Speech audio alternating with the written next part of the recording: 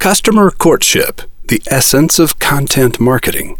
The Monday Morning Memo for August 26, 2013. The perfect customer is like a beautiful woman, distant and desirable, and pursued by countless competitors. An appropriate metaphor, don't you think?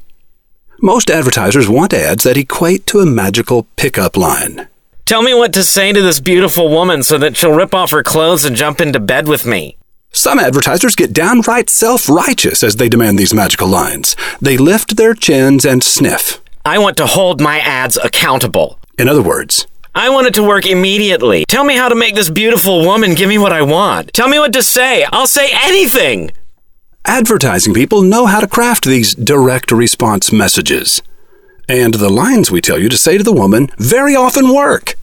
Not surprisingly, the beautiful women who can be won in a single conversation are usually mostly interested in money, and they tend not to be loyal. Courtship takes a longer path. According to behavioral psychologist Desmond Morris, the strength of a relationship is usually determined by the process that formed it. Relationships that are quickly formed are quickly broken. True courtship is an adventure, and adventures take time. You've got to let the woman of your affections get to know you. You do remember that we're talking about business, don't you? All this stuff about beautiful women was just a metaphor for building long-term relationships with customers. If your website or blog provides valuable, insightful content, you're likely to become a sustaining resource that your prospective customer will grow to depend upon. This form of customer courtship is called content marketing. Think of it as the advertising equivalent of love letters. Ray Seggern, one of my Wizard of Ads partners, explains customer courtship as the convergence of story, culture, and experience. According to Ray, story is what you say, in effect your marketing. It is the personality and promises you put in your messages. Culture is who you are. It is the experience your employees have within your company.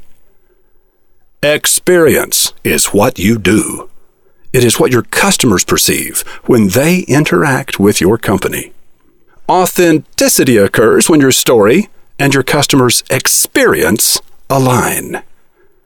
When these don't align, you get bad reviews. High employee morale is what happens when your story and your culture align. When these don't align, you have cancer in the building. Brand ambassadors are born when story and culture and experience align. This is when your happy customer chooses to become a member of your family, part of your brand. In other words, the beautiful woman agrees to marry you. And because who you are and what you say and what you do are in perfect agreement, I honestly believe you'll live happily ever after. Roy H. Williams.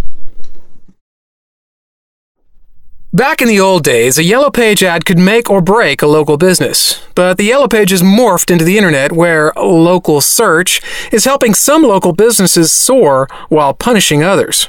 Debbie Josendale identifies 5 key components to becoming a local search giant. She also has recommendations for how to respond when your business gets, quote, slimed by an unhappy customer review. Debbie is, as you guessed, Dean Rothbart's guest at MondayMorningRadio.com.